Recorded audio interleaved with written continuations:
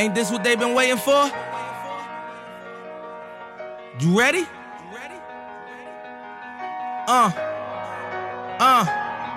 I used to pray for times like this, to rhyme like this, so I had to grind like that, to shine like this. In a matter of time I spent on some locked up shit in the back of the paddy wagon, cuffs locked on wrist. See my dreams unfold, nightmares come true. It was time to marry the game, and I said, yeah, I do. If you want it, you gotta see it with a clear eye view. Got shorty, she tryna bless me like I said I do. Verbally Effective, episode 29, with your double E, Ina Esco. And today I have one of my beautiful sorors in the building with me, Miss Victoria Young. Hey, lady. Hello, soror. How are you? I'm great. How are you? Now, I am wonderful, and I'm so glad that you could join me today. You have a lot going on.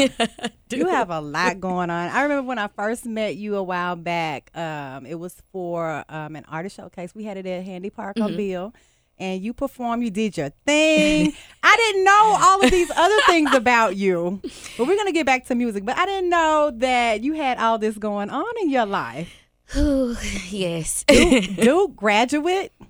Duke University graduate? Go Duke. Look, I remember when it was March Madness and you was just going Duke crazy.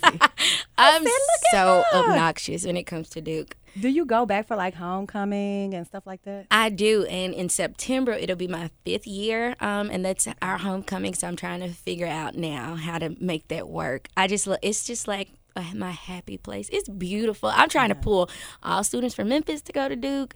I love it. So there's probably not a lot of us that go to Duke, is it? No, it's like not a handful. Oh no, and especially students of color.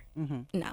It's a deficit. Are you all really tight, the alumni from Duke? We are really tight, and I think that whole obnoxious go Duke thing bonds us, and nobody else understands or tolerates it, but we are a close-knit bunch. It's a lot of things like dynamics on campus that kind of, draw you together. Of course, we have Greek life, and we're, even though we hate UNC, they are horrible. Y'all hate them. I mean, that's your hate rival, them, right? hate Okay. them. They are, University of no classes. I have a lot of great friends who, with there because of the proximity. So it's a big college. How close is it? Like 20 minutes. Okay. Yes. So it's a beautiful place. It's blasphemous for me to say that. Oh but my! I do This have is lifelong real friends. deal Duke in the house. So you got your MA from Loyola. Yes, in Los Angeles. How was that? Okay, that was fun. That's when I was really on my superstar. I'm going to write, sing, Right. chase my dreams. I know you were. But I don't want to really be a starving artist, so let me get in grad school. Education was something that I really loved and didn't pursue as much in undergrad, so that's my master's in education. Wow. Yeah. And then you said, I'm going to law school. Well, How did that happen? So, if you would have asked me in April of 2014, when I was in my master's program, if I wanted to be an educator, I was like, no. Like, I will never, ever, ever be a teacher. And then, 3 months later, I was teaching. And I was teaching in at Riverview Middle. Like, learned a whole lot. Loved those kids for life. And then Whitehaven stole me away. And, of course, I had to go back because, that's my alma mater. Yeah. And it was just a lot of policy stuff that I saw coming down the pipeline that I didn't agree with. Stuff that I didn't understand as a student and didn't understand as a teacher. So that was very telling to me. So I was like, okay, look, if ever I knew that I wanted to be an attorney or to go into policy, it was then. And I'm like, they respected me as a teacher. My students did, but it was still, to some of, because Whitehaven teachers, you don't leave, you like die Right. before you Y'all are retire. dedicated. we stay, we Dedicated. close. It was still like, oh, Victoria. And I'm like, okay, in order for me to speak on these policies and to be taken seriously, I need some skin in the game beyond being a practitioner. So I'm like, how else do I learn how to analyze and, the history of these policies? Law school. So I am glad that I kind of had that background in teaching, of course, in public service before going to law school, because it kind of just tailored my focus, made me very intentional about the things that I was interested in studying. So that's how.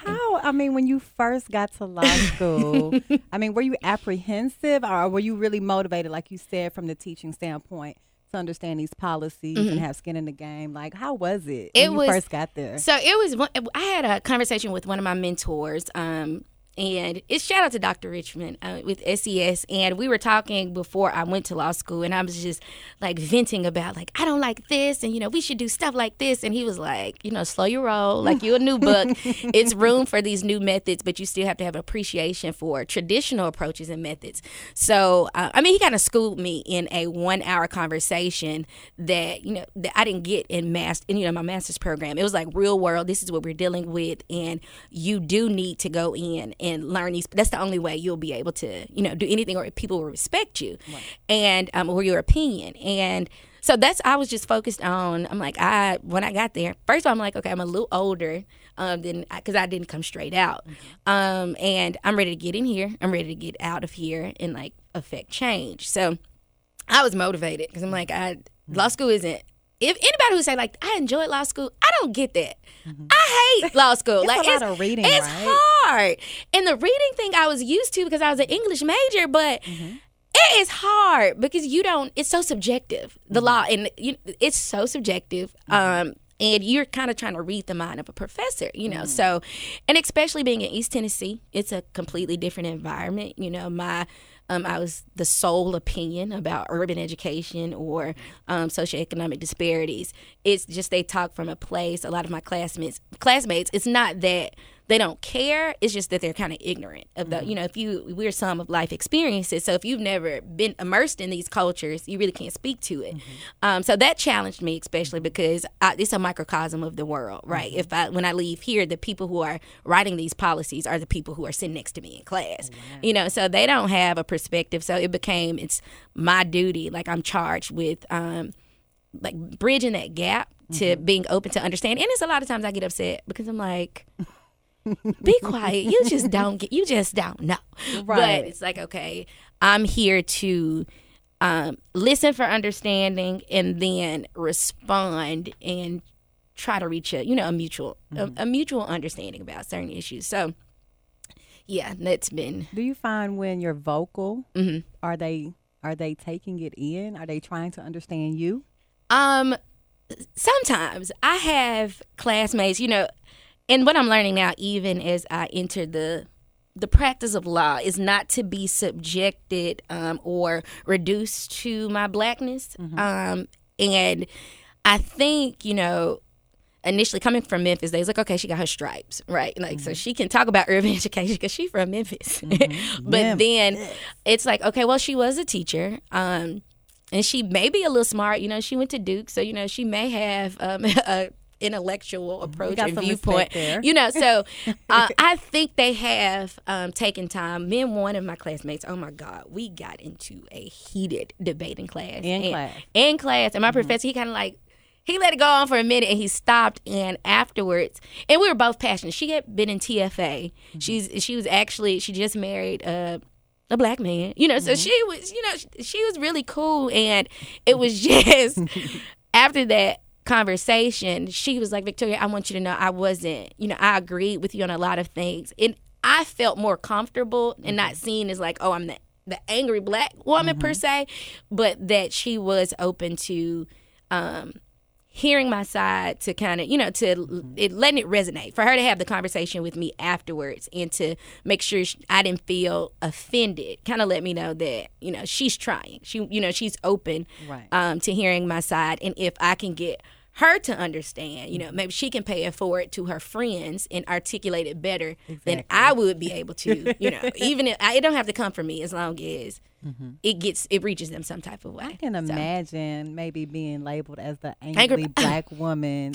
at law school. Oh yeah, because I'm already loud, but we always get that stigma. Angry. But it's like I'm passionate, and I just want you to understand, And I think about it with my mama when she used to fuss at me. It's not because she didn't, she was angry and mad. It's just I want you to get it, and I'm trying to. I'm working on that.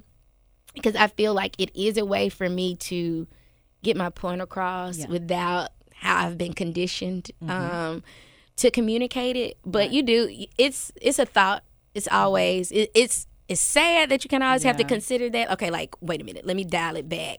Or let me send this text message to my group chat and let them edit it for me so that, I've thought about it and I've cooled down so that I don't miss an opportunity to explain and to be heard. But yeah, it's hard. It's hard. Wow, this is so interesting. So what do you plan to do with the law when you get done? When are you getting done?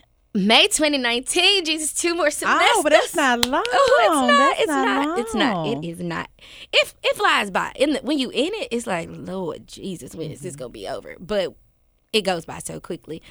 So I just accepted a litigation associate position at Baker Donaldson Law Firm. Congratulations. Thank you. In the Memphis office. I'm super excited about that. So I will be there starting next September after the bar and all of that great stuff is over with. You got it. And I'll go in kind of getting a view of all of our practice areas. Baker is a very large firm, around 800 plus attorneys nationally. Wow. And Memphis was the first office, so it's rich with culture and history. I've sat with some of the partners who were a part of MLK 50, who it's just a wealth of knowledge. So I'm grateful for the platform and the access that I have by being a part of Baker Donaldson, but I have so many things planned for once I get there.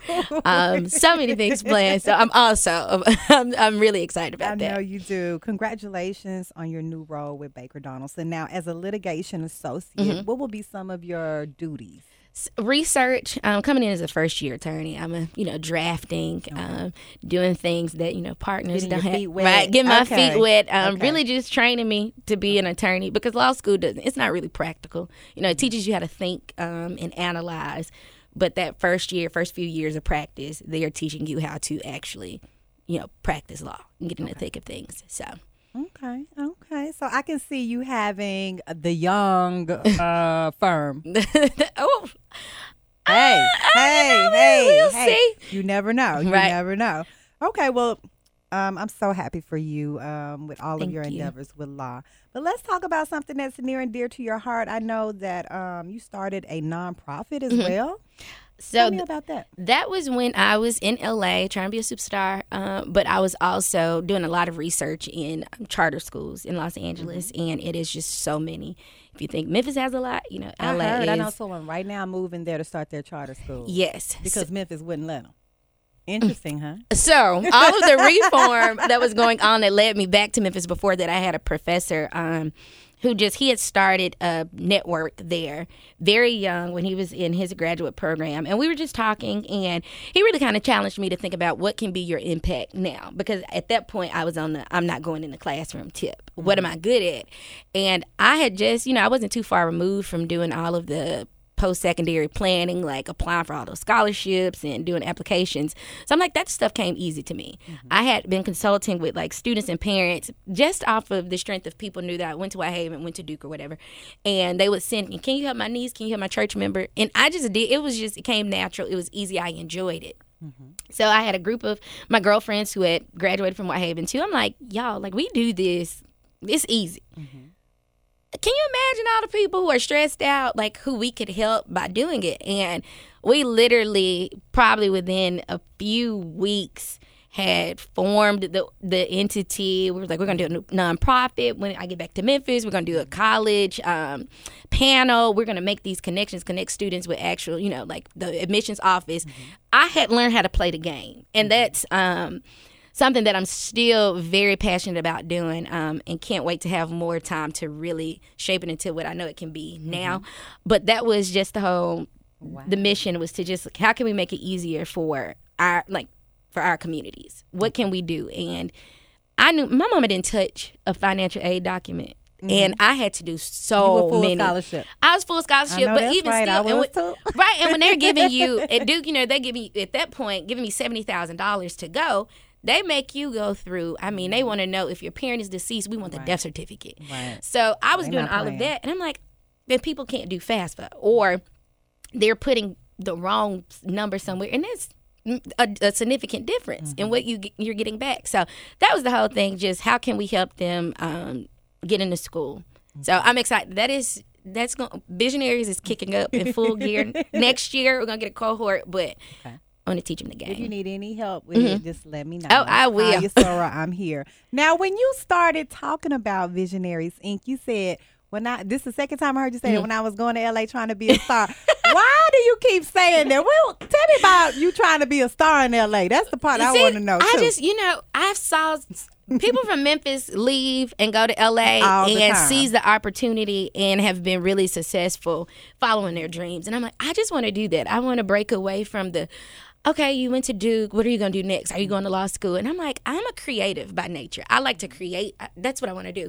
So I was thinking, I'm like, at this age, when I was 21, when will I ever be able to go, with no responsibilities? And I was living in L.A. like a little posh princess. I didn't understand how good I had it. It was a phenomenal experience. Really? But I was just like, the time is now. So I'm trying to get back to that attitude and that like essence, that youthfulness at 21. Freedom. Right. Like, the world is my oyster. You'll get it back. I'm getting it back because I'm like, look, I'm not getting any younger. Look, you especially going to get it back with Spin Cult. Woo! Spin Cult. Tell me about Spin Cult. I thought my students were like my children. Spin Cult is definitely like my baby. But it was in LA. I was spinning because I had so much time and I was living it up, trying all these different concepts. And so LA has everything on every block. You want Pilates, you want yoga, whatever it is, we got it.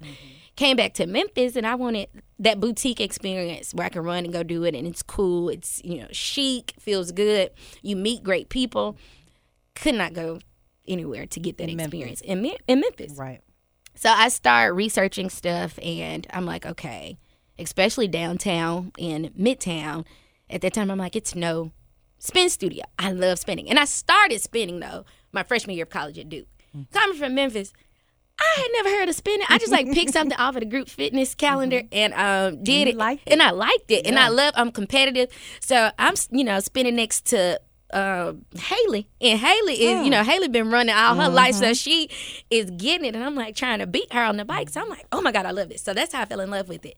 So just doing research, especially tapping into the medical district and all of the incentives that they had and their support and push for startups and small businesses, because they really believe in incremental development and that communities that are being revitalized, they don't need big corporations that are coming in. They need people who are mission aligned, community driven and based to come in, because that's who's going to stay. Yeah. And they just were very helpful. They jumped along, on board, because a lot of people in that office, well, not a lot because it's not a big office, but several of them have been transplants and knew that, okay, there's a deficit in fitness options, and this is what we hear from other transplants.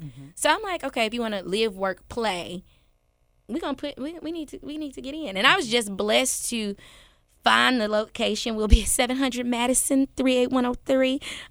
In Midtown. And right in the heart of medical district. There. We have all of the anchoring institutions. That's a prime location. And so much development. It's like 600 apartment condo units going up around us over the next 12 to 18 months.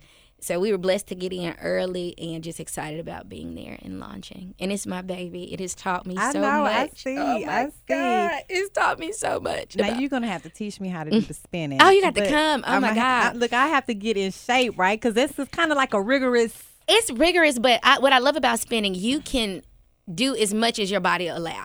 You can pace yourself and not feel like, okay, now you'll look around and people who go hardcore, that encourages you to come back so you can, you can beat them, especially if you're a competitive person. Yeah. But we're going to have good music. That makes all the difference. Like great instructors.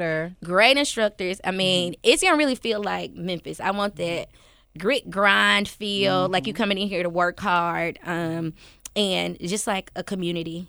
And especially concerned about holistic health, not just your physical, but your mental, your emotional, your spiritual, all of that. Now, will it only be spinning? Will there be other type of classes? So for now, it'll be mainly spinning. We plan to offer some pop-up theme classes, maybe a dance class, yoga here and there. But the main offering will be spinning. But that's for now. We always got stuff up our sleeve. Always room for growth. I know you're going to have it going on. And Spin Cult will open when? August 25th. August 25th. You hear the date. Please support Victoria Young with Spin Cult. Downtown, what's the address again? 700 Madison. 700 Madison, right there in Midtown. Now, I mean, you got the city on fire Oh my goodness. with your other event, with your exclusive event. Oh, Say it for me. I don't want to. Le Dîner en Blanc. Le Dîner en Blanc. Mm-hmm. Tell us about Le Dîner en Blanc. Ooh, this event here. So, like I said, I'm a creative. I like to create. I like cool things and experiences. And law school kind of keeps you, kind of drains your creativity a little bit. So I was thinking last year around this time, seeing my friends go in different cities. I'm like, what is this event and why doesn't Memphis have it? I'm tired of us like having to go somewhere else to do like big cool stuff. So did my research. Reached out to the international team, like, okay, how do we get this to Memphis? And went through all this. I mean, they sent me through the ringer just to make sure that, like, I had the ability to sell these tickets, to bring it here, create this experience. They're kind of like Chick-fil-A. You know, it's branded in 80 different places around the world. So they want to be sure that it's consistent. It was when we posted it, the initial posting, it literally just blew my mind. It blew the international team's mind. They were like, "Who are you and what you doing?" Wow. Because you this is in like 24 hours. We had a 5,000 person wait list. Wow. 5,000 people, and I knew. I'm like, if I want to do this, it's other people who know about this, and that wait list just spoke to other people knowing about it, being ready to do something different, and we were rolling. Those tickets went. And the hardest part has been I want to accommodate everybody. You know, if people want to come, I want them to be able to.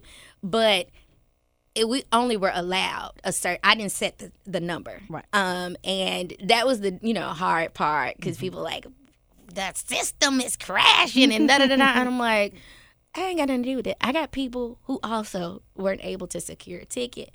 But I think we're going to have a great time. It's going to be a beautiful night. The whole premise of the event is just a gathering of just friends, a good time, not with the whole big, like the status and all of that. It's just people who are really happy to be there with their friends, creating, because you got people who are like 50 strong trying to do their decorations for their tables, coordinating like that. So they can do that at the party? Oh, yes, that is like... That's what makes it different? That's what makes it different. It's like this posh picnic, but you can go as fancy and extra as you want with like your table decorations, with your food, or you can be as, simple as you want. But it is really up to you. But people are really like, like they have really embraced the idea and running with it. So will there be entertainment? It'll be entertainment all night. Are you going to entertain us? See, I had a few people ask. I'm like, I'll be running around. Y'all know Victoria can sing, right? She's an entertainer. You heard her talk about going to LA now. What's up with the music? So, okay. I think I sometimes be like, God, why you give me all these talents and desires, Lord? Because I really want to be empty. I want to do everything. I'm going to use you up, girl. I know. Just like I want to be empty. And with music, I'm getting back into it. I'm finding a way. Was it Oprah who said, like, you can have it all, just not at once? I'm finding a way to prioritize things and, like, get them into place so that I can integrate all the things that I love. And I love music. And being back in Memphis, especially being around like my support system, and even you saying like, okay, when you gonna do it? It's like it can be prioritized. I can do it. So it's coming back. Yeah, because your gift isn't going away. So I don't want to lose it. You got a lot going on. So you just gotta feed it until you can fully feed it. And I'm also thinking like differently than I did at first. Like I wanted to be like Beyonce's little sister type of thing, but I'm now looking at like the songwriting, other streams, like how can I still the money right. Okay. So in Memphis now with the push on cultivating like local talent and the support, we talked about the Memphis Music Consortium. Those type of programs are making it so easy for me to get tapped in and to build my skill set. I don't have an excuse. Yeah. So maybe when you're done with law school, it'll open up a little more time. Yeah. So that's going to be what, May 19th? Yeah. And I want to do something. I put it on my vision board. And I'm really checking stuff off that vision board this year. So hopefully a little before then. Do you ever get stressed out? How do you handle stress? How do I Victoria? handle stress? I love a great glass of bourbon and a cigar. Yes, That yes. if I could just do that, that literally mellows me out. And my mama hear this, she'll be like, "Oh, I don't know where you got that from." And being around my friends, I'm an extreme extrovert, so I get my energy from good people, good energies. That I don't necessarily get stressed out. I get real reflective. So before I get stressed out, I'm like, okay, what got to be put off, and so I can go have this bourbon and See, cigar. there you go, analyzing and thinking. 'Cause Yeah. you got that law background. Okay. Because I just don't want to claim stress. Yeah, because a lot of us go through Right. it. Okay. I mean, looking at you look so energetic, like you don't look stressed at all. And I know you got a million things going on. So that's a good thing. And I'm on caffeine. I love a good cup of coffee. Yeah, and it's just like it has to get done. And Yeah. once it gets done, it's, I feel you. Yeah. You. Okay, so now I want to kind of transition into some current events, and with you and your law background, some of these stories relate to the law. So we kind of talked about the recent story of the black man that was shot and killed by a white man, and stand your ground law came into place protecting the shooter. So let me just kind of set the story up. A man and his girlfriend and his child, they pulled up to the store, parked in a handicap spot. The woman stayed in the car. The man and the son went into the store. So a white man leaving out the store, he comes out harassing the woman in the car, saying, "Why are you parked in a handicap spot?" So they're going back and forth. So the man and the son comes out. The man looks at the other man talking to his woman and pushes him to the ground. The white guy immediately pulls his gun out and shoots him dead. And he will not be charged because of the stand your ground law in Florida. So, I mean, I know it doesn't sound it doesn't sound fair to me, but based on the law, why do they have that statute in Florida? Like, are they going to amend it? And that's it's so complex because you have so many moving parts, right? I saw a quote today from Anne Hathaway, the actress, and she said, "White people do not live in fear of violence like they black don't. people." And you have that's why voting is important, because these are legislators, and you don't have to be an attorney to be a legislator to write law. If you look now at our statutes, they don't make sense at all. Like the lengths we have to go to interpret the statutes and make it fit our situations, or the arguments we're trying to make, it's crazy. And the statutes are unclear. I know from like self-defense laws, when people claim self-defense, a lot of when you look at statutes or you charging somebody with anything, they have to meet all of these different requirements in order to say, okay, you qualify for, attempted murder, or you get off for self-defense. And those different factors, like one I can recall is like you are in like with assault or something, imminent danger. So how they do use that a we, lot. with judges, right? It all goes back to who's interpreting these statutes and bringing these charges. If you are in fear of your life, you can make that argument that you stood your ground because you didn't know, in this case, you didn't know if the black man had a gun. You didn't know if his punch would, he was going to snap your neck. So all you in that situation, you thought you were in imminent right. danger. You thought you were in imminent danger. Wow. And it just, it goes back to the people involved, like the prosecutors, the judges, because one judge may say you weren't, because, and you're supposed to have reasonable force, right? So how does your gun match his hands pushing you down? Right. But because the black man was the aggressor, it puts him in a tough spot, put them in a tough spot to argue that I can't prove your state of mind, right? Wow, so this is crazy. yeah, it's so, and that's why subjective. The law is so It's a lot of gray area going on. So it's all gray. I know, all gray. like it's gonna always fall in the hands of either the judge or the jury. Always. Okay, so what about Cohen recording Trump? Now, first of all, as a lawyer, should I be recording my client? But I'm glad he did. Right. That's why I'm like, as much as 45 irks me. That's an ethics thing. That's just really attorney-client privilege. Okay. You do not. Which is funny because it's like, of course, Cohen gonna argue. I ain't leak it. I didn't record it. I didn't know who did it. But as an attorney, you have the highest level of responsibility and duty of loyalty to your client, and can't stand 45. No, but it shouldn't have never happened. That should never have happened. I wonder what's gonna come out of that one. I don't know. I mean, 45 just is so terrible, and it's probably so much other stuff that Cohen will be able to waive a privilege on. Yeah. That he's not gonna try it. Because I'm sure it's, he's influenced him to break the law or go against, a whole lot of other stuff. So they both got a lot on each other. Yeah, so it's just like we got to let it go. Do you think that 45 will be in office until 2020? I do. It seemed like the time just going by and he just doing A, B, C, D, F, G. When he lasted past the first 6 months, I'm like, woo, we are stuck. And he's the type of person where I cannot. This man is just a complete joke to me. He's just the type of person who's like, he gonna stick it out. It's gonna be go crazy or die trying. Like, I'm going to stay to prove to y'all that I stayed, and then after 4 years, I'm not gonna run again because I ain't want to do this no way. His ego is off the radar. He is so problematic.